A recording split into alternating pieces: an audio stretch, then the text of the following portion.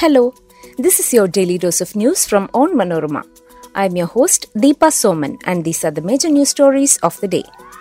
We start with the grim news on the blast in a mosque in Pakistan's Peshawar. At least 28 feared dead and more than 150 injured. Bharat Jodo Yatra comes to an end in Kashmir. Party holds culmination rally amid snowfall.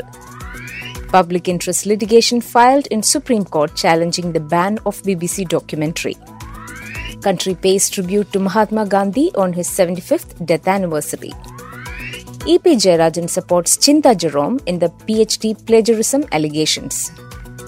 Let's get into the details.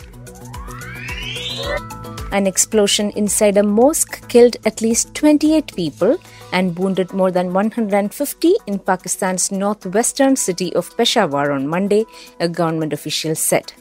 Many of the casualties were police officers who had gathered for noon prayers. The mosque was located inside a compound that includes the headquarters of the provincial police force and a counter-terrorism department, Peshawar's police chief Ijaz Khan said. The possibility of a suicide bombing could not be ruled out, he said, adding that traces of explosives were found inside the mosque.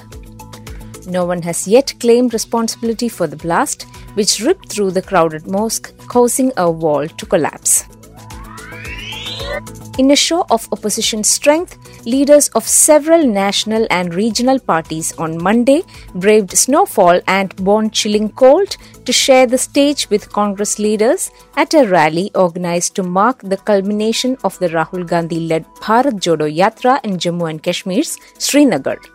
The Congress rally was held at the Sher-e-Kashmir Cricket Stadium amid tight security and heavy snowfall.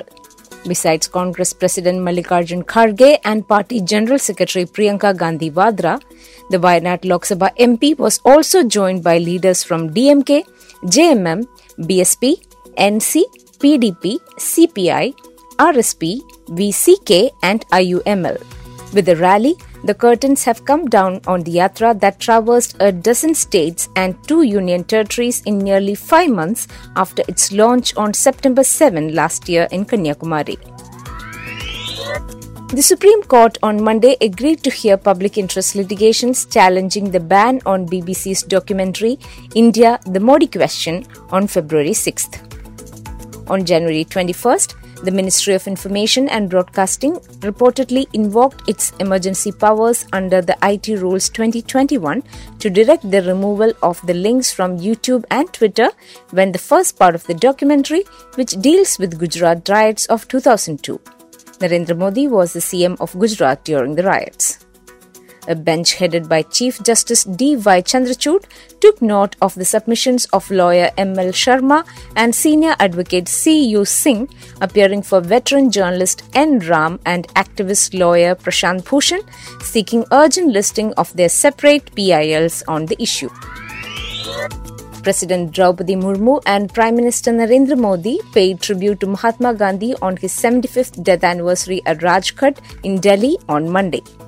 Defence Minister Rajnath Singh, Home Affairs Minister Amit Shah, Vice President Jagdeep Dhankar, Lok Sabha Speaker Om Birla and Delhi Lieutenant Governor Vinay Kumar Saxena were also among the leaders who paid homage to Gandhi, who was shot dead by Nathuram Godse on this day in 1948 at Rajghat.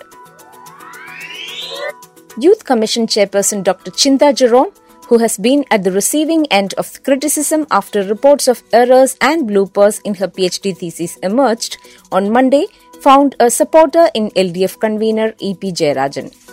In a lengthy Facebook post, Jayarajan said that various allegations are being raised against a budding young woman leader in the state.